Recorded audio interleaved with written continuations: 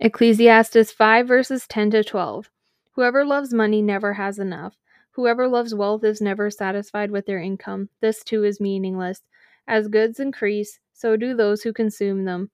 And what benefit are they to the owners, except to feast their eyes on them? The sleep of a laborer is sweet, whether they eat little or much, but as for the rich, their abundance permits them no sleep.